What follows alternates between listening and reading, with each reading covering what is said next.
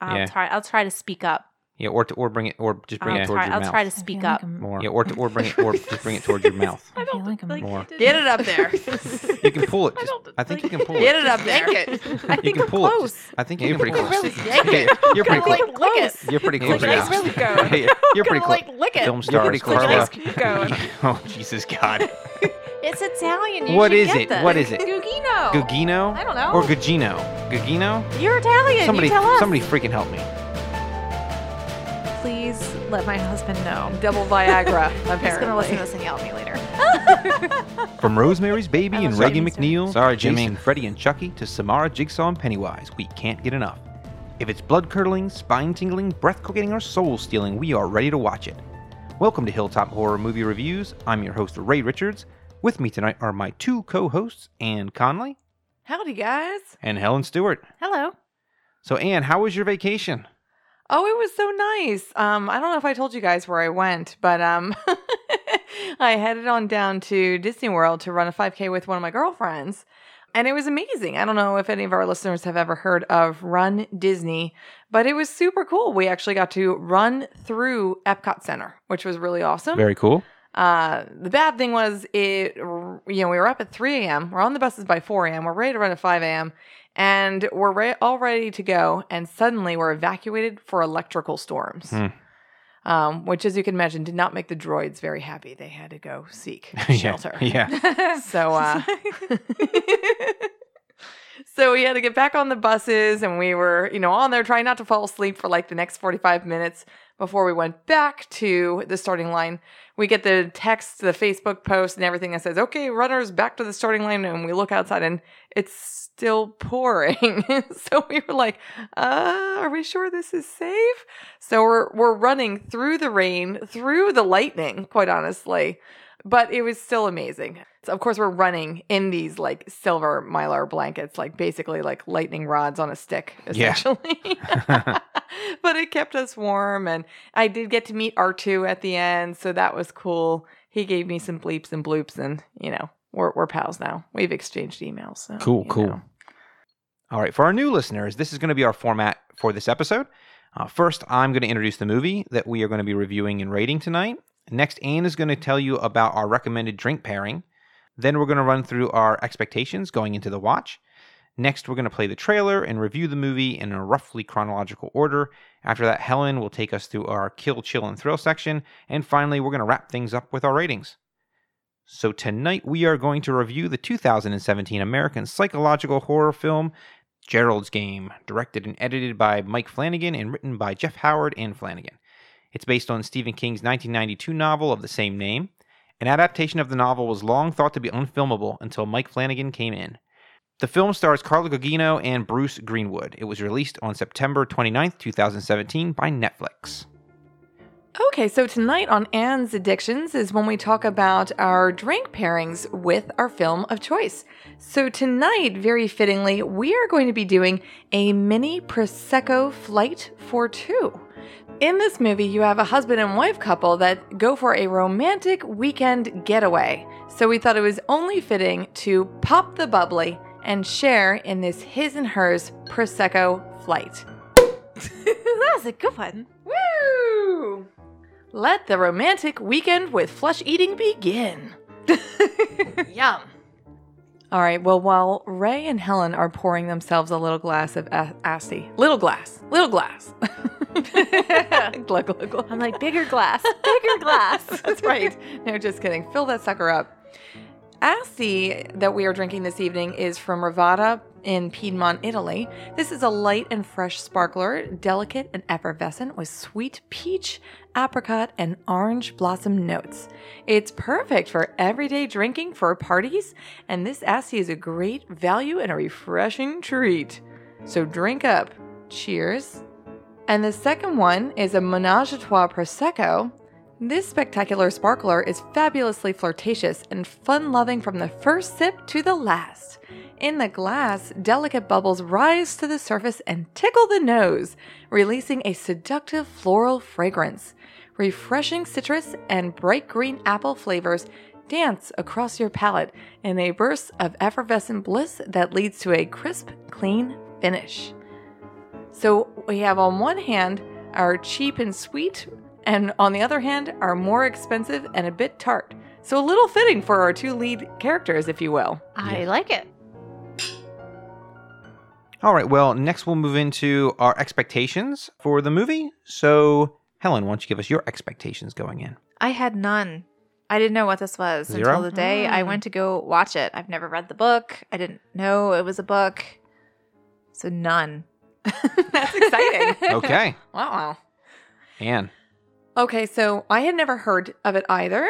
This was my pick this evening, but I stumbled across this on the Netflix trailer section, and it just caught my eye. I just thought it seemed really interesting, and then I saw the note of it being a Stephen King adaptation, and I was like, oh, love me some good Stephen King. But it's funny. I think that I had many highs and lows as I went through this process, because as I began to watch the trailer, I was really excited. And then my excitement started to dissipate a little bit as I watched the trailer, sort of in that sometimes how Stephen King's movies can be a little superficial-esque or not completely thought through sometimes. And I was like, well, I still like Stephen King, so okay, let's do it. Oh, and also I like the lead actors. I thought they were both great, in the other productions they've been in. So I was excited to see them. Yeah, so when you mentioned the list of a couple movies you had, Anne, that you were going to pick from, I didn't recognize Gerald's Game.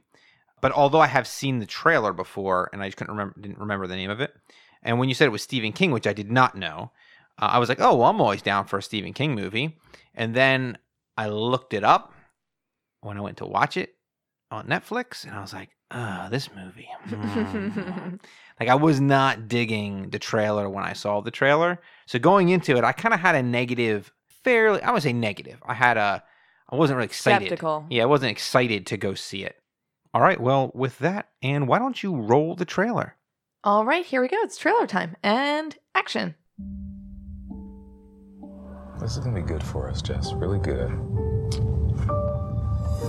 That's a marriage, isn't it? Working on the difficult things. For better or worse. Let's go in. Get comfy.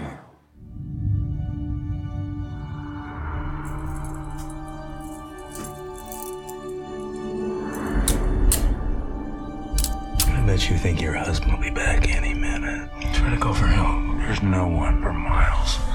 Gerald? I'm sorry, baby. You don't get to know my name. I don't like this. I'm serious. Stop. I like that. Stop it! Are you playing? Is this really what it takes these days? God, how did we go so wrong? We were happy once, weren't we? Gerald? What? What's happening? Oh. Gerald!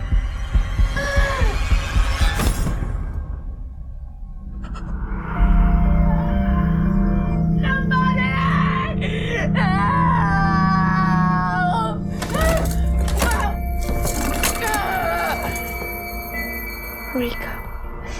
Just wake up. It's time to wake up, honey. 5 hours you've wasted screaming for neighbors that are half a mile away, if they're even here yet. How long do you think someone lives without water?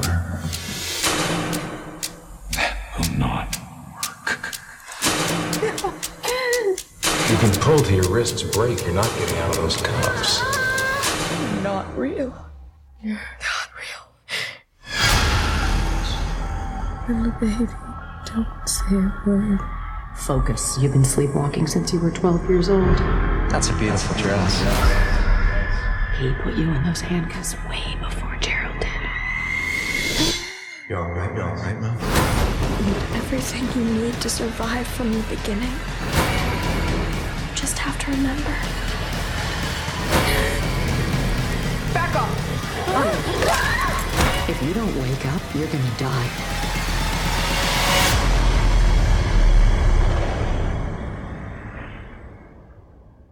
Jessie and Gerald arrive at an isolated lake house in Fairhope, Alabama for some time away. While Gerald takes Viagra, Jessie feeds a stray dog outside, but when re-entering the house, leaves the door ajar. Jessie changes into a new nightdress, placing the tag on the shelf above the bed, and practices sexy poses. Gerald takes a second Viagra and leaves his glass of water on the same shelf. He restrains Jessie with one handcuff on each wrist locked to the bedpost. She seems a bit surprised by this, but goes along. He begins to enact a stranger rape fantasy, telling her to scream for help, knowing no one will hear her. She half-heartedly plays along, but soon becomes uncomfortable, telling him to stop and uncuff her. He replies, "What if I won't?" After a heated argument where he accuses her of not even trying to rekindle their relationship, Gerald dies of a heart attack, falling onto the floor, leaving Jessie in handcuffs. Wow. Okay. Well, here we go. I'll skip a little bit of the dog scene, but I did want to mention about them leaving the door ajar. Did you guys laugh at that? Because in movies, how they always leave the doors open? Right. Oh, yeah. And she even looks at it as she's walking away. Like, Yeah, like- there's the doors open. Maybe I should... No, I'm not going to close that. And it's like, so, I want to say so obvious that you're like, yeah, the dog's going to come through the door, you Right. know? I felt like you knew the dog was going to come through the door because we had seen the trailer. Helen, you hadn't seen the trailer. Did you feel like you knew that the dog was going to come through? I knew. So they had, when they were driving the car, the radio on, and they were talking about burglaries. So it might not have been the fact that the dog was going to walk through the door, but I knew that you left the door open, that these burglaries are in the area, that something was going to go Something wrong. was up. Right. Yeah. Something is amiss. And who leaves the door open? No, I totally agree. Like, to me, putting myself in her shoes, what I thought was interesting was, it's like her husband, who she's in a really awkward place with. And they just had this little mini fight about feeding the dog the $200 Kobe steak, right? So they've already had like this mini altercation. And they're both trying to make this like the perfect weekend. So then he's like absconding her off to the bedroom, and she doesn't want to put like a hair out of place. And she doesn't want to say to her husband like, "Well, wait, we should shut the door and like stop the moment." So that's where I felt like for her, like as a female being like almost placated into that situation, just going along. But she instinctively knew something was wrong. Like she knew it was weird. And the way that they filmed it made you feel awkward and weird. Well, the fact that he didn't think shut the door. I mean, I just don't think anybody goes into their house and thinks, let's go back to the bedroom and have sex, and I'm just going to leave the doors open. I guess you're not worried because they said that the nearest neighbor was a half a mile away. Mm-hmm. So who cares if... And that, Well, you want Anybody hears. raccoons and stuff could come in your house. I mean, I don't know anything about the indigenous species of Alabama. Well, But I alligators? I was more concerned about Pythons? like flies and weird, Ew. like, Yeah, bugs? But yeah, It was- snakes. it was- I don't know. Yeah. Ew. Yeah. I was not going all there. I mean, now you have me thinking about I gotta like, be honest with you. "Ooh." If they'd have replaced that dog with an alligator, it would have been 8,000 times scarier. I don't know if it could have gotten up on the bed though. Well, I mean, it just could have eaten the guy. Ooh. I mean, it's better if they didn't No, get up on even- the bed because it wouldn't have. Even like, a python just slowly, just slowly consuming him. Like leg by leg. it like looks up at her every once in a while. Wait, hold on. With the Let me take a little- second. yeah, Let me take the a little second. tongue. Yeah, it just never moves. Yeah, you just see the face slowly, creep up over his body. Okay. Yeah, but like I thought they acknowledged it. Like I thought they shot it awkwardly on purpose. But right from that moment, you're already feeling uneasy because to your point, you're like, just go back and close the door. Like even without the foreshadowing of if the dog was going to come in or if there were burglars or otherwise, it just makes you feel uneasy. Right. I enjoyed the whole setup of everything. So they're packing at their actual home to go to this trip. And you see what she's packing, which is this like lovely white, I don't want to say Slip? negligee, but Yeah. like a gown type thing, like a Yeah. sexy gown. Yeah, sexy And nightgown. then he's got he puts the 2 handcuffs in. Yeah. And you're like, well, clearly they're not on the same page here. We are of two minds. Right. Or are they, Helen? Mhm. So I thought that was, oh yeah, I'll have another drink. A drink. Well, we're in Alabama, so we're being classy now. Bottoms up. Thank you. I thought that was cool how they did a lot of like his and her. To your point in the setup, I thought that was interesting the way that they did that. Right. Showing her perspective, showing his perspective. Also, they weren't getting ready together. She Right. completed getting ready, left the room, and then he time fast forwarded to his packing as well. Which I thought was also weird. Just the other things, just as a very random tangent, I thought the other things were very weird that he was putting in his suitcase that you couldn't see. They were like nondescript, almost like blankets. I was like, I know this is supposed to be like slacks and like a shirt or something, of that sort. But the way that they presented it, it was completely focused on the handcuffs. So the other items he put in were almost just like beige blankets as fillers. So that was kind of weird from a prop perspective. Yeah, I mean, I thought that the relationship was interesting, how they kind of framed it at the beginning. And I think they did a decent job of making him not an awful person, right? I mean, he was trying to... In the beginning? Yeah. Okay. I mean, Like, you didn't know he was an asshole at that point. I don't think... Not but really, But yeah. I'm not sure I'm not sure how much of an asshole he was or a bad person he was. He was a misogynistic asshole. I mean, they were in a bad place in their relationship, I no, think. he had that horrible joke. And he called her out on not saying anything about it. No, that's her imagination. That's her calling herself out. That's her calling herself out. Right, He was, but like... But he was still al- had the joke. He was already Yes. dead. He still had the joke. he still though, had the to your point. joke. Yeah, but he was telling the joke to somebody else. That doesn't make it right. Still Yeah, but- misogynistic. No, but I'm saying he's not saying it to her. You know what I mean? It's my point. But like, he continued with it even after he knew she was there. Yeah, I mean, he was drunk. I guess what I'm saying is I don't think in the movie, during the parts that you were seeing him alive, like, I didn't feel like he was portrayed as overtly mean, you know what I mean? Or like a bad person. Like, I think he was trying to do what he thought he needed to do to get their relationship So better. I You know have what I mean? to say I disagree wholeheartedly. all right. Okay, so they're like, I think that the whole relationship was her going off of her daddy issues, because he's obviously an older gentleman compared to her. He has, like, when I first saw him, I didn't recognize the actor at first. Mm-hmm. He was like very wrinkled. Like, I don't know if it was how they filmed him, but he looked very wrinkly, and he's not an unattractive man. Right, yeah. Yeah, sure. But once he gets into his black skivvies, that's when you see him as being more attractive. Oh, Yeah. because Like, so you then see, I was like, his abs. Yeah, you're seeing his abs. He's like, toned. his face doesn't seem as lined. Mm-hmm. But I feel like the whole relationship was him kind of bossing her. Like, she never would speak up for herself. So I don't think he was a nice guy. I get what you're saying, which was he was leading, right? The whole thing, like, he was trying to lead them. But I felt like what he was trying to do, and I'm not saying it was right, but he was trying to do what he thought would make the relationship better. For him. Make them closer. No, I just think make them closer. I'm not really sure. You know what I mean? I mean, he's doing it I don't from. think handcuffing a woman to a bed and practically saying, what if I just leave you handcuffed? What if I just rape you? Like, that's not going to make your relationship No, but better. I think what he was trying to do is he's trying to play this. He's trying to play into this role playing thing, which they reference, like, they had a conversation before about, like, spicing things up, and obviously, Spicing like, things up don't mean like rape play. Well, obviously he thought that's where it was going, and she didn't think that's where it was going. I'm not saying they communicated well. My point is, I don't think he was trying to necessarily terrorize her.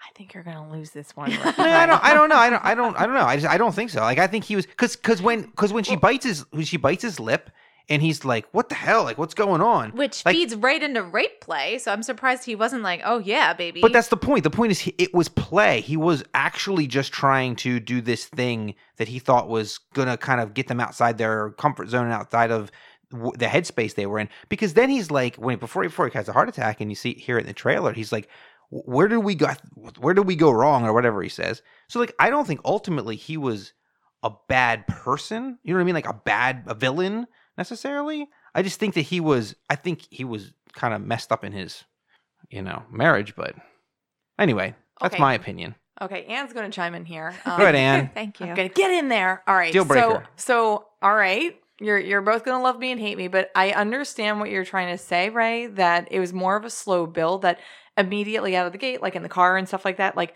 you don't know that he's like a cheating, womanizing asshole yet, right?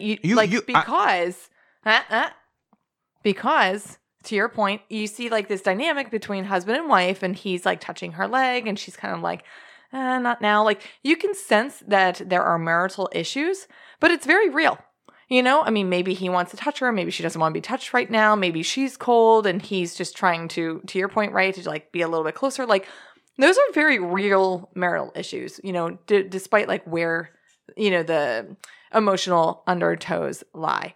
And then as they get to the house, you can see that he has done all this work to prepare the house for their weekend, right? He's got the landscapers, he's mowed the lawn, he's shopped, he's stocked the fridge. So he's trying to have a very nice weekend with his wife, which I appreciate. But then to Helen's point, they get into the rape role play, which, to Ray's point, I think they start off in like a let's do something fun, let's do something sexy, but then it goes too far.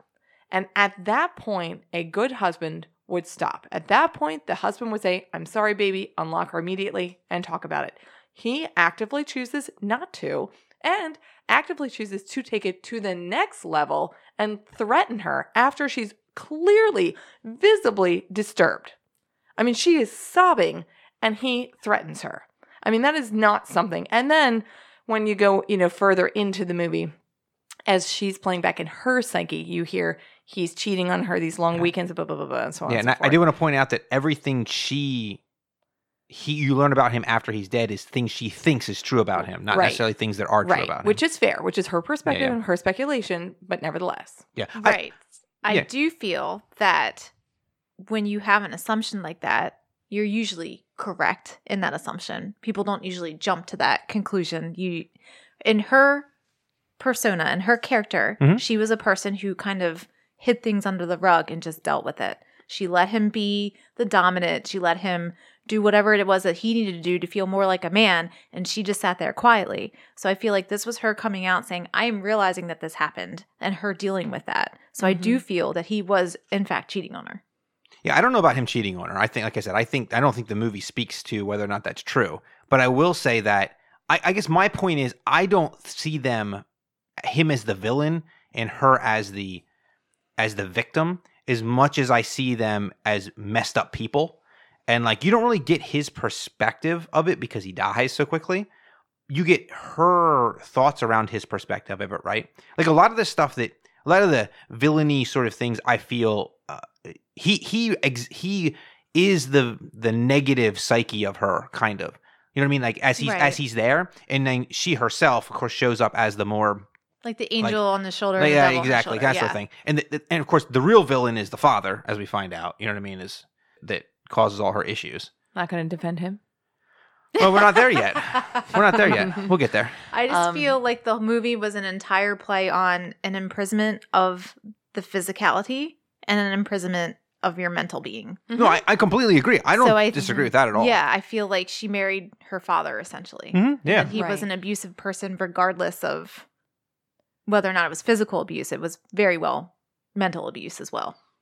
Yeah, I mean, she obviously feels that way. I mean, I think that's what the movie's saying is that she feels like she married a person that has the same power dynamic that her father had. I'm not sure about the abusive part. I mean, in the book, interestingly, apparently, this was not supposed to be the first time that they were doing like this, like role-playing stuff. But like this time, she didn't want to go further. So, like, I'm wondering how that changes the dynamic of, like, in the book, I wonder how it changes the dynamic of those two characters. You know what I mean? Right. I mean, at the end of the day, is the husband supposed to be, like, the number one villain in this movie? No. I mean, is he a perfect guy? No. I mean, the point is that it's, like, the juxtaposition of the horror of the situation that she's in, right? Being handcuffed. Like, he died. Regardless, better or for worse, he died. She's trapped in this situation. And then it's the horror of being in that situation juxtaposed with the horror in her mind, right? And coming to the realization, exactly like Helen saying, how she's trapped in her psyche in these situations and how she's put herself on this endless cycle. So you're looking at 11 years and you're looking at his age. So clearly he was older. So I feel like part of his misogyny? Forgot what I was going to say. That he's older, that they got married. That he was old, so that he's older, and like this part of the misogyny kind of plays into that, and then she marries and she's more meek, just because you married an older man and he's set in his ways.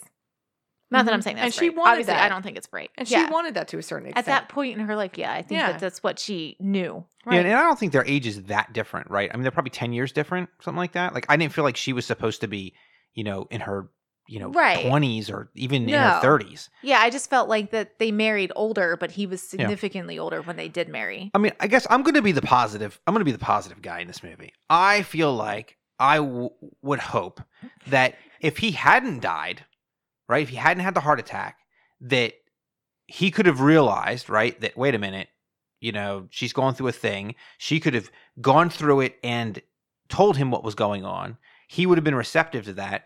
And then they could have met I don't want to say met halfway, but they could have changed to make their relationship work. Now, maybe they couldn't have because he's old and he's set in his ways and he wants to be the guy in charge, the dominant, right? And now she doesn't want to be the submissive anymore. So she's going to be like, look, I don't want to do this. Perfectly fine, right? But maybe they could have, because I didn't think he, like with the dog and the meat thing, right? They don't have an argument so much, but he's like initially like, oh my God, that was like that was like $200 meat, whatever he says, whatever it was. $200 a portion. A portion Kobe, or whatever. From Kobe. Yeah, so he's a 1%er, so you gotta forgive him maybe a little bit of that. But you know what I mean? But then he didn't yell at her. He's just, yeah, okay, leave it for the dog and let's go in. It was and let's very go, condescending. You know? It was very condescending. He doesn't yell at her. He does everything but scream at her. Are you Yeah. kidding me? Oh, that's why I said it was like a mini fight. It was the fight without the fight. Right. Yeah, It was like, let me throw this out here. This is $200. I'm the one making the money is what I got the impression of. Like, you do not have a say on where my $200 Kobe beef serving goes to. Yeah, why are you giving that to like my mangy dog that's in the neighborhood? No, see, I didn't read that. I read it him saying like, I got, well, your opinion, but my way I read it was him saying, I went and got this meat for us for our special weekend. Like, it's really expensive. I really wanted it to be special. He is. And he's offended that she's giving it to the mangy dog. That's okay that he's offended, but he says in the end, she's like, well, I'll take it back in. He's like, no, leave it out. That's fine. You know. Because he's hoping to get his rape fantasy going on. Well, it wasn't because he was being kind. He wanted to get laid. Hence the two Percocets, Viagra's. Yes. Yeah, I don't know Which why. also, by the way, I totally missed that he took 2. I missed that he took 2. I knew that they really showed the little blue pill. But Yeah, me too. I missed that they took 2. But in this, it makes so much more sense that he does take 2 and has the heart attack. Right. Yeah, because I was originally thinking he took 1 and he had not taken them before and he had a heart attack. But then, of course, later in the movie, they talk about him taking the pills. And you're like, wait a second. Now he's been taking these for like years and he hasn't had an issue before? Mm-hmm. So, but he wasn't getting hard enough on those, so he had to take the second. I guess. Now I got to go back and the rape see. fantasy. And the handcuffs. However, despite the fact that I hated his character, he, for his age, was in phenomenal shape. Oh, Looked yeah, amazing. I agree. He did. He looked amazing. Yeah, he was did. cool. And to have to act in black, what are they called those? They're the boxer briefs. Boxer briefs, Yeah. Nice. Yeah. For a 62-year-old gentleman. Yeah. Very nice. Pretty darn good shape. I know. What is his secret? Please let my husband know. Double Viagra, apparently. He's going to listen to this and yell at me later. I love you, Jimmy Stewart. Sorry, Jimmy. I'm trying to hold down the bro front here. Lots of boss. crunches. Where are you? I would be interested in what he would say regarding Gerald's disposition and wandering ways. I dispute the wandering ways. We know you do. The dog enters and Jessie tries to scare it away, but it bites a chunk out of Gerald's arm and eats it. Gerald stands up and begins talking, but Jessie notices his body remains on the floor. He taunts Jessie about the truths of their strained marriage and his erectile dysfunctions. He then informs her that she has wasted hours already doing nothing, and she's beginning to suffer from dehydration and fatigue. Jessie miraculously pulls her hand out of the cuff and breaks free. She gloats to Gerald, but then turns around and tells herself the one's still trapped, that it is easy to escape. Gerald and the self-assured Jessie tell things about herself and Gerald that she never had the courage to acknowledge. They trigger her to remember the glass of water above the bed, which she is able to reach but cannot bring all the way down to her mouth. The hallucinations remind her of the tag she put on the shelf, which she rolls into a straw in order to reach the water. Jessie falls asleep, wakes up in the dark, and sees a tall, deformed, obscured figure who reveals a bag of various bones and trinkets. She closes her eyes, saying, "You are not real," but Gerald appears to say that the figure is Death, waiting to take her. Gerald begins to call Jessie Mouse, which unsettles her. This triggers a memory of her father, Tom, who affectionately referred to her as Mouse. She is 12 years old, vacationing at a lake house with her family. As Jessie and her father sit alone outside to watch a solar eclipse, he suggests she sit on his lap, as she did when she was younger. Once on his lap, he masturbates. The handcuffed Jessie awakes to intense pain due to her circulation being cut off and cramping. Gerald and the confident Jessie are skeptical about her claims that she dealt with the pressure of keeping such a secret, and her claims that it had nothing to do with her marriage, even though she married a man just like her father. Gerald teases Jessie about the disfigured man she saw, whom he calls the man made of moonlight, and points out what he suspects is a bloody footprint on the floor. After the eclipse, her father tells her he was ashamed of what he did and manipulates her into agreeing never to tell anyone. Yeah, the dog eating the guy was pretty intense, I thought. Yeah, the sounds that it was making was awful. Oh, the elasticity of the skin, I thought was just, and like the veins pulling out. Mm-hmm. And then how he gets a piece of the flesh and he's pulling it, like not even just gnawing on it like a bone, like most dogs do, but he's like, like a rubber band. Yeah. Like, which, skin is so elastic. So you're kind of like, oh, I guess it would do that. Ew. I guess I'm surprised that a dog would automatic, and I don't know about feral dogs, or I don't even know if you could call him feral because he had a collar, but I just was surprised at how quickly he would be like, oh, I'm just going to wander into this open house and just start gnawing on a body that's on the ground. Like, they automatically sense that. Yeah, I thought that was a bit much, personally. I mean, they had the blood that was spilled, but even for a dog that had known humans previously, no, actually, that's not to say. So if there are dogs that are owned by really abusive humans that are known to attack humans, they'd be more likely, in my mind, to eat a human. But if it was a more normal human-dog relationship, I mean, even just seeing a human face and a human body, you would think that it would not naturally even bite it or eat it. But I guess if it's that starving, that's the idea. Yeah, I don't know. I just think it was good. I mean, as far as like amping up the tension, I mean, you have to have something. The dog was effective, I thought. It was definitely effective because she's trying to fight him away. Like, so clearly, despite the dysfunctional relationship that they had, she's still trying to protect and preserve the body as much as she can while being handcuffed to the bed. Either that or she's protecting her sanity by not wanting a dog to eat a person in front of her. I mean, either way, it doesn't matter. But like, I don't care who it is. I wouldn't want to watch a dog eat him. Really, to be honest with you. I like how they call that out in the movie, where when Gerald appears, he goes, well, if you're going to lose your mind when you see a dog start to eat a human corpse right in front of you, that's a good time to do it, or something like that. Yeah. And you're like, yep, if you're going to have a break with reality, that could do it. So I liked the Ghost Gerald. I'm calling him Ghost Gerald. I don't know. He's not a ghost, but yeah, Ghost Gerald. But one piece of this movie really, really, really annoyed me. And that was he has no shirt on except for one scene where he has like a short sleeve button down on when he comes up from the bed after the Moonlight Man. But you didn't get that? Because he's mocking the dad. That's when he calls her Mouse. I guess. Is that what it is? But is that what the dad's wearing? The exact same shirt? Mm-hmm. Okay, because I was wondering why he was wearing that. Because you didn't see the dad before that. I think that's when he says it, right? And he goes into it? Okay. You're right. You're right. It's like very weird. He's wearing like this Hawaiian button-down shirt. And you're like, what's the deal with the bowling shirt, dude? Yeah, I thought it was gray. I don't know. Yeah. Yep. Yeah. And then, then that's him mocking the dad. That's him embodying the dad. Yeah, I think that's her remembering the dad, right? It's her, the memories are starting to surface, so he's starting to take on... She's conflating the two, which is the point. Yeah, he's starting to take on aspects of the father, which he doesn't really do much of. They don't really play that very much then. That's pretty much it. Ugh. Yeah, that was kind of skeevy, so I'm kind of glad they left it as minimal as they did. Yeah, I was okay with that too. Do the dad memories, do the Gerald memories. Also, in the trailer, you don't see her talking to herself. So you don't see the angel and the demon, which I thought was really cool when she pops up and she's coaching herself. Mm-hmm. So she's got Gerald on one side and herself on the other side.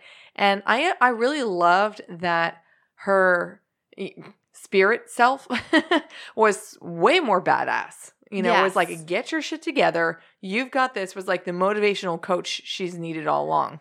But I got the impression, though, that both Ghost Gerald and Ghost Jessie were both trying to help her in their own way. Like, Gerald wasn't really trying to keep her dead. He was just, like, being the negative version. He was, like, negatively trying to get her motivated. And, like, the Ghost Jessie was trying to positively get her motivated, you know, because he was like, you've wasted time. You don't have whatever. Like, he's trying to be real with her. The negative self-talk. Yeah, kind of. Yeah, it was just interesting how they both were, in the end, probably trying to have her be successful. I felt like he was definitely personifying the negative self-talk, which is sometimes helpful and sometimes not helpful. Sure, yeah. And I think that was shown in the movie. It was both ways, yeah. It did. Yeah, and that's what I'm saying is that, you know, he had those scenes where he was basically just berating her. Right. But like we berate ourselves type of thing, where you play these scenes over and over again in your head and you just go, I was so stupid. Why did I say that? And then he did this and I should have, and we're like, whatever. So it was very real. Like, in fact, if we went back and watched it again and was really just kind of thought of it that way, I'm sure it would feel like very real conversations with ourselves. Sometimes when we beat ourselves up about those kinds of things. And I liked how, as much as he berated her, there were times where he was gentle as well, which you didn't really see out of the actual real living Gerald, but dead Gerald had some sweet tender moments to him. So you're wondering if that was in real life. He was all over the place. Yeah. GG.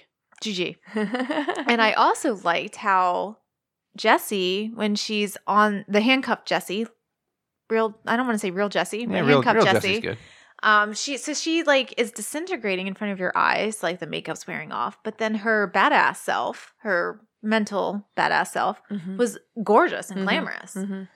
So I thought that was cool. Yeah, I did too. I thought it was interesting because you really saw kind of like the before and the after. Right. I was also laughing a little bit about like the whole timeline thing. I was like, man, you just got to the house and like you're already in your skivvies and trying to have sex at like 2 p.m. in the afternoon. Right.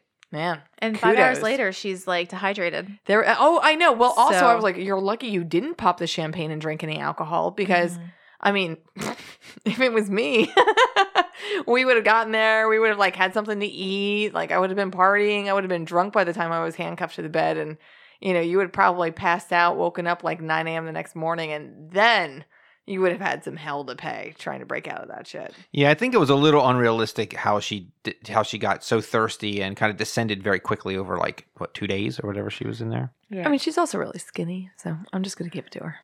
So who else thought you were watching another Haunting of show when it flashed back to the father? Because all of a sudden it was like, wait a minute. He was from Haunting of Hill House. Right. And the mother. She's Yeah. from Haunting of Hill House. But and the roles and reversed. Jessie's from Haunting of Hill House. And you're Yeah. like, yeah, no, that was pretty crazy. Yeah, I was surprised to see Theo as the mom. Yeah. Theo from Haunting of Hill House was the mom, but that was really cool.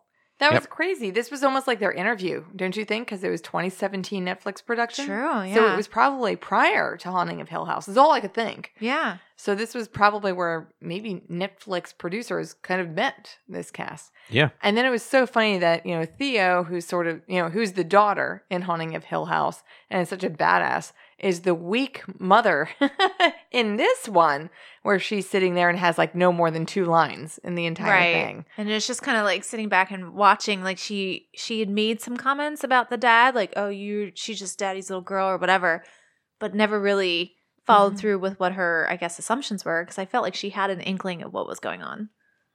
That the She dad wanted was a little to say too more. close. Yeah. She definitely wanted to say, yeah, that was absolutely, I agree, the whole point of that scene. And she did it so well. I mean, you can see, it wasn't even, you couldn't even see her face. It was a silhouette of her in the next room over. And I thought she just delivered those lines so well that you really understood the meaning. Mm-hmm. Yeah, I don't know if I felt like she wasn't necessarily thinking that he was going to do something wrong or that he was wrong at that point. I felt like in the later scene when they're in the dining room and he takes her out when she cuts her hand, I thought she was given like a little bit of like a weird, because she knew something was weird was going on with her daughter type of thing.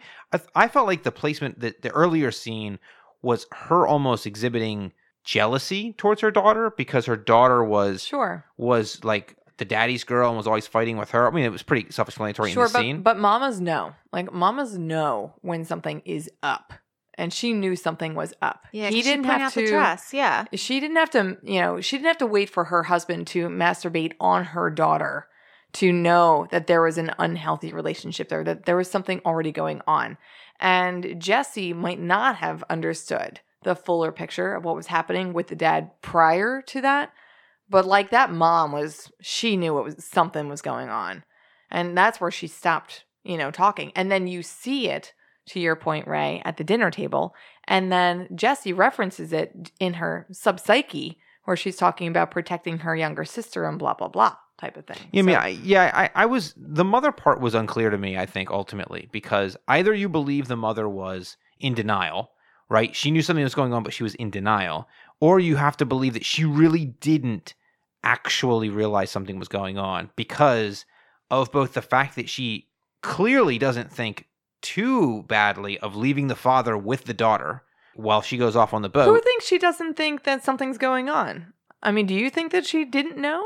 I don't. First of all, I don't think anything was going on until that scene. I think that scene was the initial scene of him sort of like acting on whatever physically, yes. whatever he was doing. But like mentally, if he was too close to her in ways that were inappropriate. Yeah, no, I'm not saying that. I'm not saying that's not true. Yeah. I mean, that's what she was referencing. Well, I think she was referencing the daughter's side of it. Right. I don't know that she saw the father's side of it. That's what I don't know. I felt like you were blaming the daughter because of the short skirt or dress that she was wearing. Like she pulls up that reference of like this dress is too short, and she's like, I'm 12. Oh yeah. Yes, but I also felt like that's just a mom thing. And I felt like she was really putting the onus on the dad And then she should have more. She wanted to say more. She wanted to call out more, but she was afraid to. Mm-hmm. Again, this is in the 50s or whatever, right? You think it was the 50s? Okay. Yeah, it was. I was I thinking it was like 70s, but I don't know. Gosh, I'm trying to It remember. I wouldn't- think they said when the eclipse was. It wouldn't have been you're the right. 50s because she would have been born in the 40s, and then she would have been very old. And assuming it takes place in 2018, But we don't know that it's modern 2017. day. No, yeah, so we don't know that. I mean, there's an iPhone, I was thinking so it it's was- at least 2007. but it was written in 92, so I assumed. But yet they have cell phones, so I'm assuming it takes place. Has he had an iPhone? So I'm assuming it takes place at least in 2007. Okay. I watched a documentary called Abducted in Plain Sight that happened. Oh, Did I you was see going to this? watch that. It was Yeah. advertised after I watched it. It is insane. Yeah. Because the same girl gets abducted by the same guy twice, and the family is just clueless. So in the 70s, they didn't even really have a term for pedophile. So I feel like if this occurred either in the 60s or the 70s, Yeah. that they wouldn't have known how to identify it, and the mom wouldn't have necessarily thought, hey, something actually wrong is occurring because they didn't have that defined. Right. And I just, to the point that we were trying to circle back to, is that I think it was very likely for the mothers to blame, like, the daughter, to blame the child, because she is in denial that her husband, that the adult of the situation, you know, the breadwinner, the master of the house, isn't acting accordingly. I mean, Right, with his own kid. What's Yeah. she going to do? Like, you see those other movies where they're like, you know, what am I supposed to do? Divorce my husband? And she's With pregnant. the 3 Yeah. kids and with one on the way type of thing? And then, you know, there's not, it's just not the world that we live in today. You know, I think you have something going on there with the 70s and not being able to articulate what they're experiencing as being wrong. And I do think that she was putting it on the daughter, and I don't think she was putting it on the husband. That's how I read that initial scene. Until, and obviously, I guess through the sort of psychic conversation Jessie has with herself, that she never did really come around to understanding that the husband had done something wrong, or he was going to do stuff wrong to the other daughters. That was a little vague too. I feel like the book probably did a lot more to explain what was going on there. Was there more than just that incident? It almost felt like there was. Yeah, I don't know. You don't know. I mean, I got the impression that there wasn't because. But why would she assume that he would go after the other? Yeah, and why would you? It's exactly. Yeah. You're exactly right. There was a confusion in there. I couldn't Right. see. I guess the way I read it ultimately to make myself not confused was he did that to her, and she said she was never going to tell, and then she felt like she had to be vigilant for her sisters, whatever. And although he maybe never did anything, she didn't feel like a kid anymore because she always had to be vigilant. That's kind of how I Right. read that, I guess. That could be it.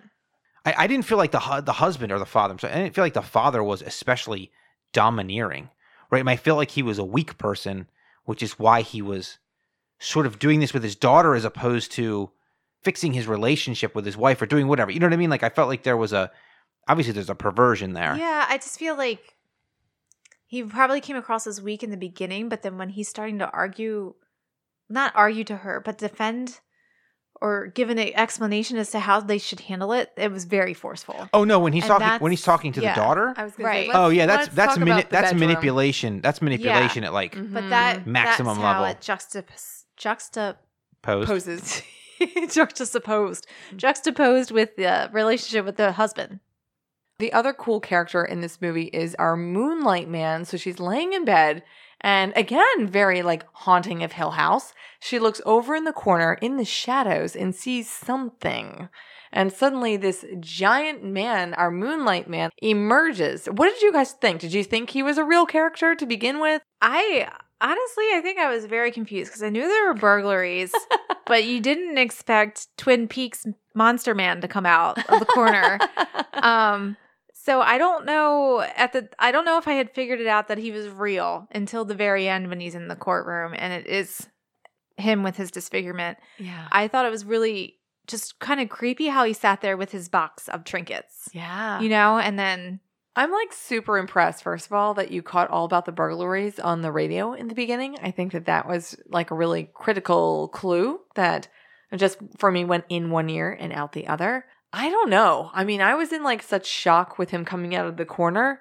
And then they had those nightmarish flashes. Remember when like, oh my God, I jumped out of my bed when they flash, when she passes out. And then suddenly it flashes to Moonlight Man with his golden rimmed eyes licking her feet. yeah. So Oh my God. And then she wakes up and it's a dog. I didn't know that was him versus just another demon. Yeah, so I think there's two things going on here. And I don't necessarily think it was a good idea in the movie. Maybe the book made it was more clear. But, there's this man who clearly is real. But then there is the not real sort of death guy that Gerald's talking about that has like the red eyes or the glowing eyes or whatever it is, right? Because he's in the car with her and says, "Mouse," at the end. Right. And she wrecks. He clearly doesn't exist. He's clearly not real. That guy was clearly not in the car with her. It was confusing in the movie, and I don't know what it added to it. Yeah, I felt like the demon, more glowing-eyed persona was not necessarily the Moonlight Man's face. I thought it was more of like kind of like the dad's face. Oh. But then as I was reading, trying to find facts for this, but didn't find too many, some people are saying it was supposed to be more like the dad, but other people were saying it was just the figment of her imagination of the Moonlight Man. Instead of, so you have your real and your fake of everything. Right. And that's like how I was taking it, but he definitely looked different. Yeah. I mean, it's not like they took the Moonlight Man and like put contacts on him and let him lick her feet. Like, it did look visually different. So you knew something was going on, but I just didn't know what was up. So maybe that's fair to say, like, that was the real demon, or maybe that really was Death, because Death kind of showed up to her in those scenes, whereas the Moonlight Man was the literal burglar. Jessie remembers cutting her hand the night of the eclipse when she squeezed a glass too hard when her mother asked her about the eclipse. The adult Jessie smashes her water glass and cuts her wrist in a way that enables her to peel back the skin, allowing her bloody hand to slip through the cuff. She drags the bed to the key, unlocking the other hand. She drinks water and bandages herself, then passes out on the floor from blood loss and fatigue. When she wakes, the man made of moonlight is at the end of the hall, and she gives him her wedding ring for his trinket bag. She makes it to her car and drives away, but sees the man again in the back seat. The car crashes into a tree, but people from a nearby house come out. 6 months later, Jessie is writing a letter to her 12-year-old self, struggling to write with her hand that needed skin grafts. Voiceovers and scenes describe how she had pretended to have amnesia over the whole ordeal of being trapped, avoiding painful questions. She used some of Gerald's life insurance to start a foundation for victims of sexual abuse, but each night the man made of moonlight still appears before her as she falls asleep. Her wedding ring was never found in the house, and she learned from the news that a man who had acromegaly causing disfiguration of his head is a serial killer who dug up crypts, stealing bones and jewels, and occasionally eating the faces of male corpses. This explains why he did not harm Jessie in the house, and also why Gerald's face was disfigured. Jessie arrives at court as the Moonlight Man is being sentenced and calls for his attention. He quotes what she said before leaving the house, indicating that he was in fact there at the time. Seeing also Gerald's and Tom's face where his face is, she says, "You are so much smaller than I remember," and walks triumphantly out into the street with the sunlight gleaming down over her. The hand cutting. I could have done with, oh God. Guess what that's called? Degloving. Oh God. That's degloving from the void when you were like, what's degloving? That's degloving. It is not related to sexual relations and, protection. I was just, Separate reference. Oh, I know. Isn't that crazy how that came full circle? As we talked about that with the void? Oh my God. Oh, that was so gross. And like the flesh. And then I felt like as she was pulling her hand through the cuff, you could almost see like her tendons and everything like stretch. Absolutely. Yeah. You could see that. Oh my God. The little skin flap thing. I was like, ugh. Oh, I don't know how they did that with that effect. That was very effective. Oh, yeah. I don't know. I mean, on one hand, you're kind of like it was effective in the way that she was like visualize the, what you have to do next and the escape and all these things. But then I was kind of like, it didn't feel very effective how she cut her hand per se. I was like, that's, when you talk about handcuffs, people always do the traditional like dislocate my thumb. Right, or, yeah. Or sever your thumb or sever, maybe like your pinky or something like that. I mean, she cut her wrist and then she cut straight up the middle of her hand. Yeah, and I was like, awful. oh. Yeah, I do appreciate the fact, though, that if you're going to pull your hand through handcuffs, that's what's really going to happen. Like, I feel like they didn't shy away from that. It wasn't like, oh, it just scraped the skin off of her thumb. It was like, oh, no. No, it ripped the whole entire skin off of her entire hand. I felt, having seen an autopsy, that was realistic. Not that I am an expert at this or anything. The skin being pulled back like that seemed really true to form. And I know he did, the dad, or the husband, I keep calling him the dad. The husband made a comment saying that even if you broke your wrist, you're not going to get through these handcuffs. So I think that they had already established that no matter what you did, you had to go to the extreme to get out. But, that was awful. Yeah, no, it was nasty. Yeah, so she gets out, she bandages herself, and then she gives her little trinket to the Moonlight Man, who is the real guy, right? This is the real guy standing in her house. That was a hell of a ring to give away, too. Yeah. What was that ring? That was gorgeous. It was like aquamarine. Yeah. But I'm also like, that's like an engagement ring. That's Yeah, her it was wedding not a ring. wedding ring. It was Yeah. weird. That's the best misogyny you can buy. Those were her handcuffs. Yeah, exactly. That is true. Her Yeah. handcuffed to her marriage.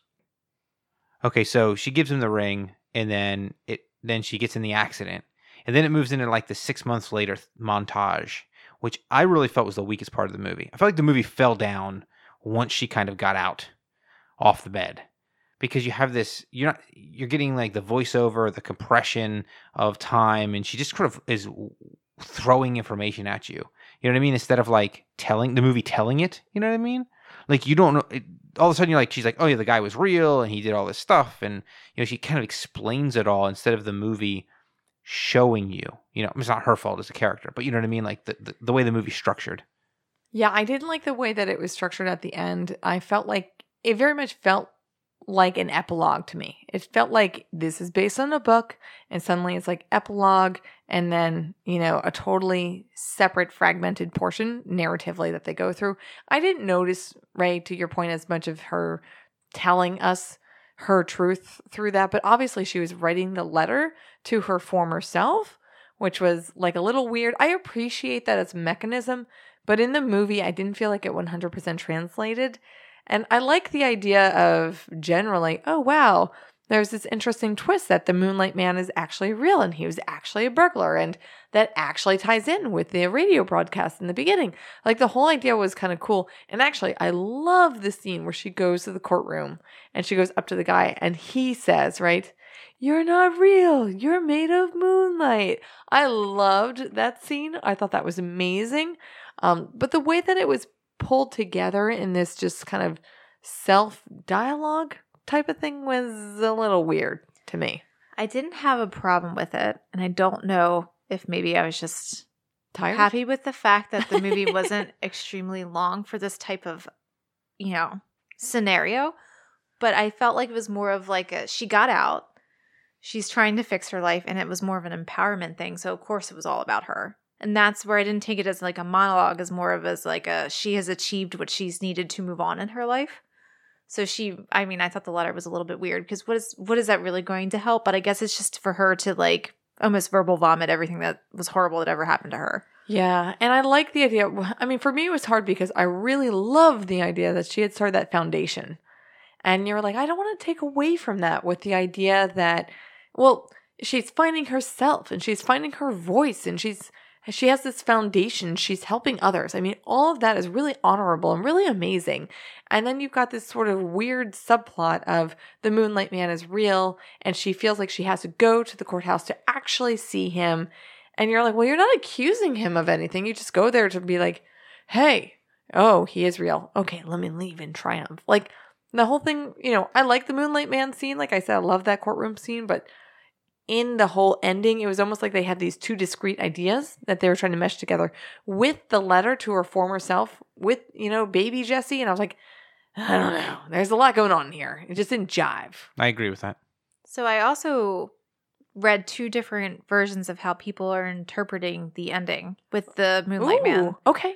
So either people feel that the Moonlight Man did not kill Jessie because she was female and he theoretically only went after males. Right. Mm-hmm. Or that he didn't believe that she was actually real and that she was made of moonlight. But in the first version of, he just doesn't kill her because she's female, he says you're made of moonlight in order for her to know that he was actually there.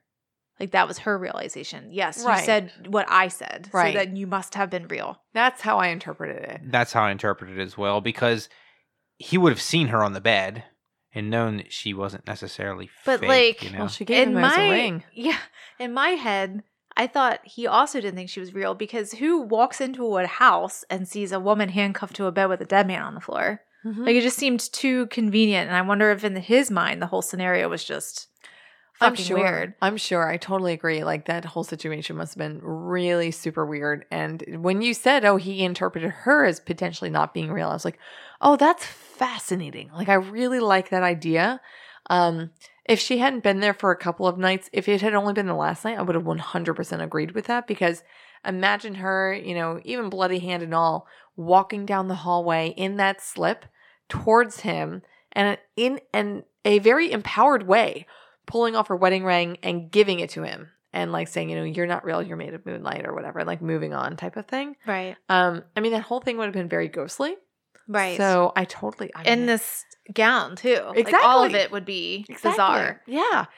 The one thing that I thought was interesting is they never mentioned that they found her ring. They even said we went back to his house and we found his family and they were scalped and eaten and blah, blah, blah. But I kept waiting for them to say that's where we recovered the ring type of thing. But even then, even in the epilogue type of we found the perpetrator never found the ring. Yeah. So that's why he could have potentially thought she was never real because he didn't actually have the evidence if he lost it somehow. Yeah. And did she really even do it? Right. I don't know. Like, I think in many ways we keep assuming that a lot of these things were concrete occurrences. But I mean, she's so dehydrated and out of it, and she doesn't know what she's seeing or saying, and then lies to the cops about the amnesia. Yeah. So she could have just taken it off and not actually given it to him. I mean, you don't know. Maybe she thought she saw him. I just don't know. I mean, the whole thing's interesting. Yeah, I didn't think that the movie played the unreliable narrator card very much. I don't think it played it at all, as a matter of fact. I mean, I think it was pretty... I felt like it was pretty clear that what the camera was capturing was sort of independently verifiable, right? Like, you could tell when they were showing things from her sort of skewed perspective. I felt like that's kind of... So I felt like she probably gave him the ring, although I do agree, why didn't they find the ring? Which is a good question. Like, why didn't they find it? Was it really him that she gave it to? Was it like the death guy, the death guy or whatever? No, I mean, yeah, he could have done something with it. I mean, sure, obviously. But I mean, you don't really know what his mental state is either. Like, he doesn't seem to be... He's one of the Stephen King special people, right? The like mentally handicapped people who are ate kind of men. special. Yeah, dead men. So I feel like he can't possibly be all that with it. Yeah. A few issues going on there. Yeah, we've got a couple of problems here. Yeah. Okay, does that wrap it up? Are we going to do kill, chill, Let's and do thrill? kill, chill, and thrill. All right. So for kill, we kill somebody we dislike. For chill, we hang out with somebody who we think would be cool. And thrill is having sex with somebody we think is hot. So, Anne. Oh God, I don't know. This is the worst. All right. We got like 3 characters here. Yeah, all right. I am going to kill the Moonlight Man. Super creepy. Ate his parents. I guess he's got to die. Like, on some level, I feel a little bit bad for him because he seems, like we were saying, maybe a bit of a simpleton, like maybe like mental health issues. But I feel like by the time we caught him, he was too far gone. Sorry, Moonlight Man. You've got to go. Chill. You know what? Honestly, I'd chill with Jessie. I feel like she needs some strong female empowerment. I feel like she could use a good life coach, and I think we could have a good bonding session over that. I think we could turn her life around in a good way. And thrill. I mean, what are our options? We've got, a masturbating dad and, a rape fantasy, 60-something. So I'm going to go with Mr. Benjamin. I'm going to go with the rape fantasy. Seems like the safe choice, sadly. Safe? Question mark? I don't know. But, I think minus the double Viagra and minus the mean streak, I think he could be a lot of fun. I think you need to do your research on your handcuffs first, and then you can go proceed. I'm going to bring my, pink, fluffy, feathered plastic version.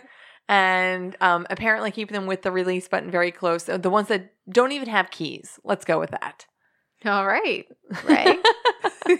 All right. Well, I would probably kill the father. I think he's pretty useless.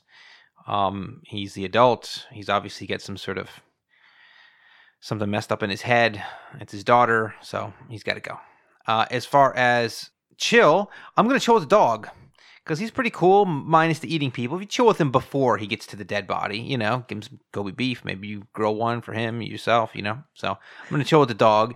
And as far as thrill, for lack of a better choice, I'm gonna go with pregnant Theo. Because oh my gosh. I mean, if it's a movie about kinks and it's between rape fantasy and pregnant mom sex. I guess I'm going to go with pregnant mom. You can have Jessie outside the handcuffs. Yeah, I wasn't. You didn't like her because she was too weak. I didn't. Yeah. Well, plus, like, I kept on flashing back to her crazy ghost from the Haunting Hill House. Yeah. So for kill, I'm double murdering the husband and the dad because both of them are a-holes and misogynists, despite what Ray thinks. For chill, I'd hang out with Jessie. I thought she seemed cool. And for thrill, I also was going to have sex with Theo. Yeah, see? So Ray and I could share. What are we drinking tonight? Menage a trois, right? Over there? There you go. There you Right. go. Okay. There we go. That's There right. we go. All right. The dog can watch. Yeah. With Kobe beef. Plenty of Kobe beef. Yeah. I don't want anybody nipping at my ankles. I know, right? Yeah, no, it's gross. All right. Well, now that we've reviewed the movie, it's time to rate it. So only the best movies make it to the top of the hill, and to be the best, they have to perform in 3 categories. First is technical composition, which represents how well the movie is made, including script, directing, cinematography, acting, and effects. Second is impact, which represents how well the movie accomplished its emotional intent. Was it scary or funny? Did it make you question mankind or the nature of your reality? And finally, enjoyment, which is pretty simple. How much did you enjoy watching the movie? Would you watch it again? Do you never want to watch it again? Now, our scale goes from a 1 to a 10, with a 1 being the worst and a 10 being the best. All right, Helen, what's your rating? What are your ratings? All right, for technical, I gave it a 7. I didn't really see too much wrong with this. I didn't really think that the demon version of the Moonlight Man was my favorite effect, but other than that, I had no problems. For impact, I gave it a 6. I thought it was good. And then for enjoyment, I gave it an 8. I enjoyed it. Okay. I liked it. All right, Anne. Okay, my scores are very similar to Helen's. For technical, I gave it an 8. I thought the same thing. They didn't try to overextend themselves from a special effects perspective. The degloving was really well done. I enjoyed the creepy ghost crypt keeper freaking golden eyes thing. It made me jump out of my bed. So for sure that was scary. For impact, all in all, this was definitely more of a slow burn. I really do love psychological thrillers. I like the back and forth a little bit between the he and she. So I gave that a 6 as well.